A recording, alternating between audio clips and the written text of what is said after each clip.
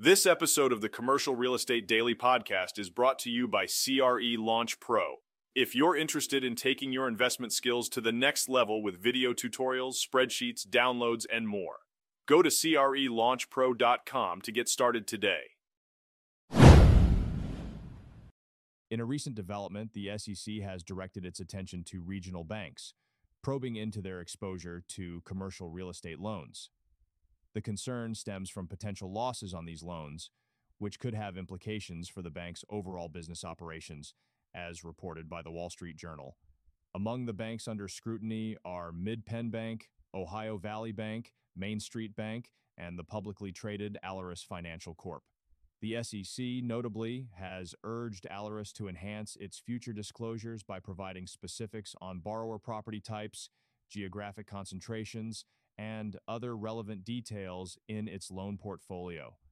This move is part of a broader initiative with similar inquiries made to other banks in the region. Alaris, based in North Dakota, manages assets totaling around $40.7 billion. Legal experts, including Kenneth Chin from the law firm Kramer, Levin, Naftalis, and Frankel, emphasize the SEC's concerns about potential gaps in the bank's disclosure of risk and exposure to investors. This heightened scrutiny is particularly relevant given the current commercial real estate climate, where certain property types, notably office spaces, pose an elevated risk. A recent report indicated that approximately 14% of all CRE loans and a significant 44% of loans associated with office assets have slipped into negative equity. Regional and community banks find themselves particularly exposed to these CRE risks, collectively holding about 3/4 of all CRE loans.